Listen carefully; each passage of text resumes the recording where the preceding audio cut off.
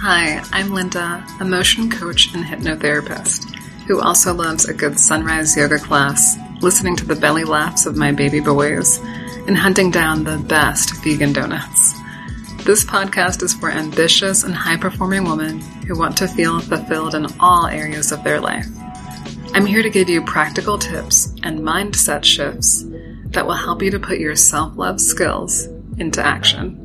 Welcome. So how do you stay confidently single when you know that you want to be in a relationship, like you long to be in a relationship with someone?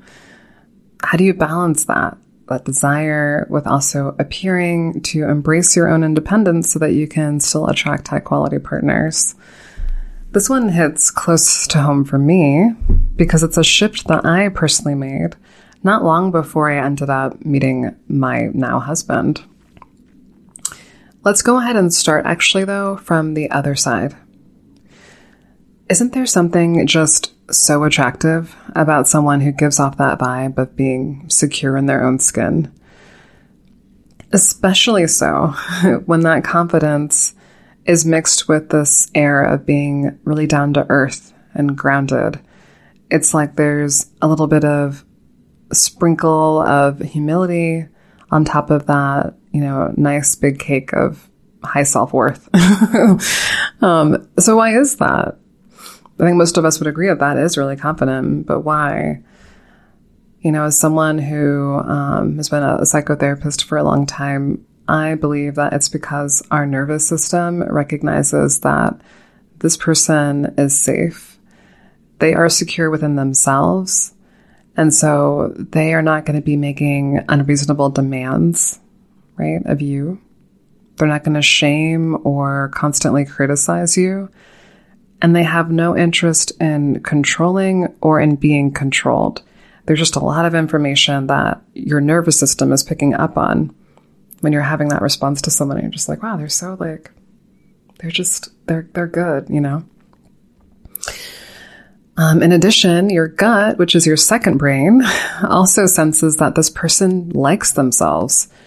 So there's a lower likelihood of danger of certain kinds of behaviors that can become really chronic and destructive because they aren't constantly wrestling with an inferiority complex or battling self-hatred, which could then, end up being projected onto you.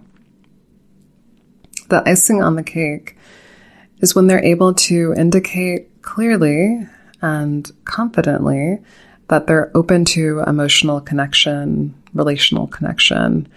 There's an availability and a presence about that person that allows you in to their world, but it's allowing you in without trapping you in their world. So it's an invitation. And you get to decide if you want to accept it or not. And that freedom of choice makes it even more likely that you will take them up on it and choose to connect with them more deeply. Now, as I describe that, doesn't that just feel good? Doesn't your body just want to take a breath and settle down? There's something so amazing about the opportunity to create a relationship that isn't constantly sending off warning signals in your mind. I've been there. I don't know about you, but that was what a lot of my relationships felt like in one way or the other. And even though I thought I was dating different men. Anyway, so let's come back around to you.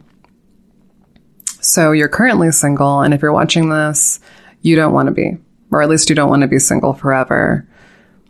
So other than getting clear on what you want out of a relationship, marriage, etc., the main questions that you're going to need to answer are, do you like yourself? And what's it like to be on the other side of you? Now, I always want to preface when I talk about things like this that please don't think that you have to get this all perfect in order to attract a high-quality partner. That's simply not true. If that were the case, you and I both know that a lot of people in our lives who are coupled up, they just wouldn't be together. They wouldn't be with anyone. Okay? Because it's very rare that someone self-actualizes outside of connection. There's something about being in a relationship, whether it's romantic or platonic or familial, that can actually help us to do our healing. We just don't want it to be a codependent sort of situation at the same time. So, getting back to our topic. Do you like yourself? Do you like to spend time with you? When you look in the mirror, do you feel fondness, acceptance, love? If you do, you're off to a great start. If you don't, or you just sense that it could be better, I do encourage you to actually check the link in the description box for my course, the Self-Love Skills course. It's very helpful in helping you to address some of the underlying issues that could be getting in the way of that. So, when you like yourself, when you love yourself, you're going to be so much more appealing to potential partners. And part of that is because like tends to attract like. So they're going to have some of those same qualities where they also like themselves and they can be alone and it's okay. And they'll see you as their equal, not someone that they have to rehabilitate or someone who's going to stress them out or demand all of their attention at all times or assume the worst things about them and their intentions, right?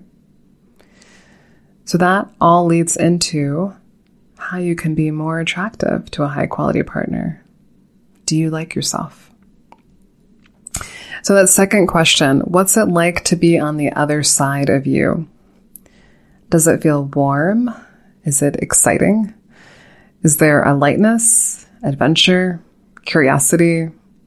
Or is it stifling, boring, depressing even? Do your partners feel like they can never be good enough for you? Or are they constantly wondering if you're going to be okay? Now, if you find that that last thing is true, where they're constantly wondering if you're going to be okay, they're worried about you, they're having sleepless nights because they're concerned, please just be sure that you are getting help from an actual licensed therapist.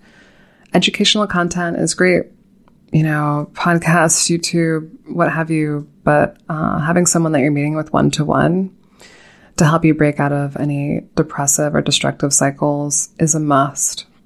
And this is coming from me. I'm a therapist. I see a therapist. It's great. I encourage you to try it. There's no shame here. Okay. If you aren't as happy about some of your answers though, in terms of thinking about do you like yourself? Or what's it like to be on the other side of you? That's all right. It just means that it's your opportunity to do something about it. That's the beauty of awareness. Once you become aware of something and you have knowledge of something, then you have an opportunity to do something about it. So I want to dissuade you from being discouraged or being down on yourself if you feel like your answers weren't the answers that someone else that would give, or they don't sound so great to you. Hey, as long as you're alive, you can always do something about it. And that's the good news. You really can. How could you shift your day-to-day experience to fall more in love with your life? What are the things, and pay attention here, this is really important. This is the good stuff. What are the things that you want to do and experience now while you have a bit more freedom to accomplish these things on your own terms? Yes, when you want to be coupled up, of course there's that longing and that unfulfilled need, and it's natural to have some frustration and some heartache around that. I'm not going to downplay that. I've been there. And this also presents a different kind of opportunity that I don't want you to waste.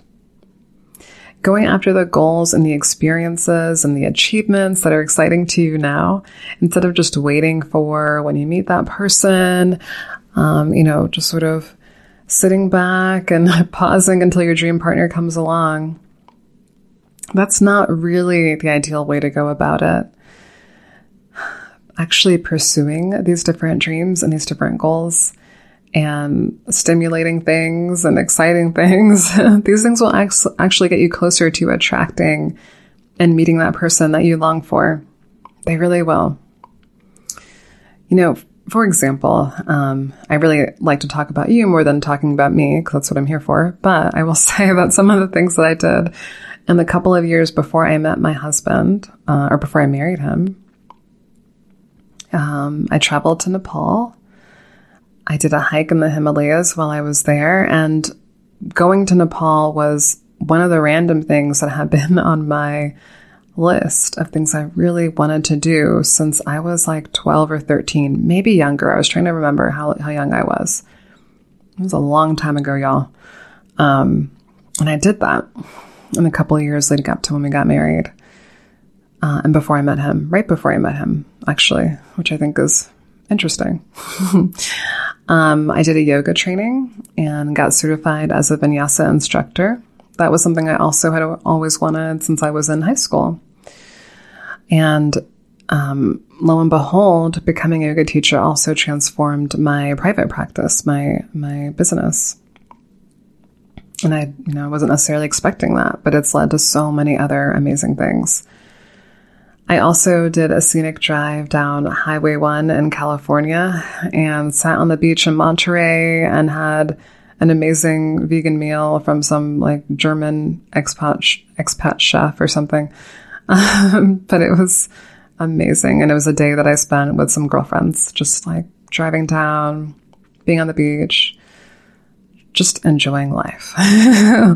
So those are just a few examples. There was actually a ton more stuff. But those were some of the things that immediately came to mind, thinking about like, what did I do when I really switched my mentality not long before I met my partner, my dream partner.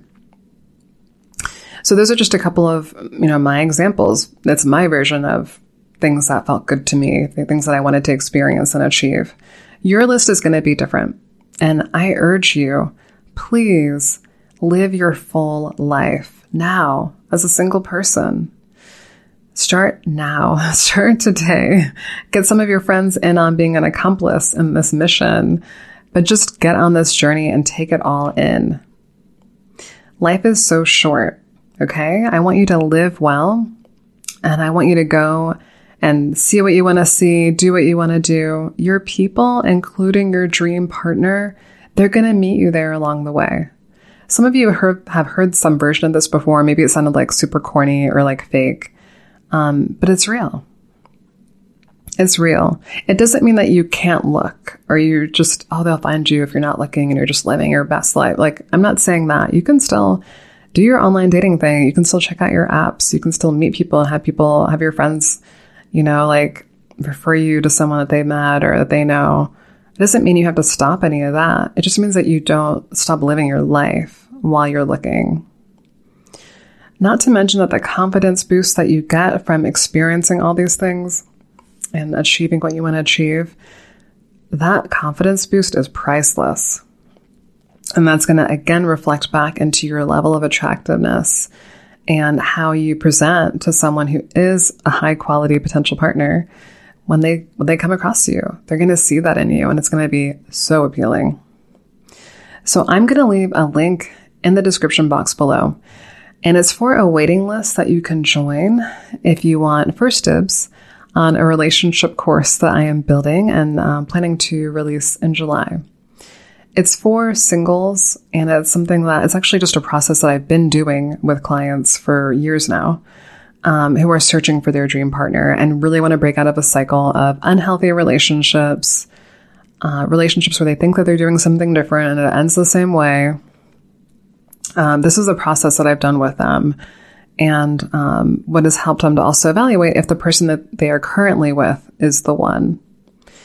So the clarity that it provides is amazing, and I encourage you to sign up if you want to keep posted on when that course releases and any group coaching call opportunities that I may offer along with it. If you have any other questions or thoughts, be sure to put them in the comments or send me a message through my website, and I will talk with you next time. You hung with me to the end, my Shiro. If you benefited from this episode, please say thanks by leaving a wonderful review. It helps me know what's helping you the most and allows more like-minded women to find and learn from this podcast. We don't want to keep all the good stuff for ourselves. See you next time.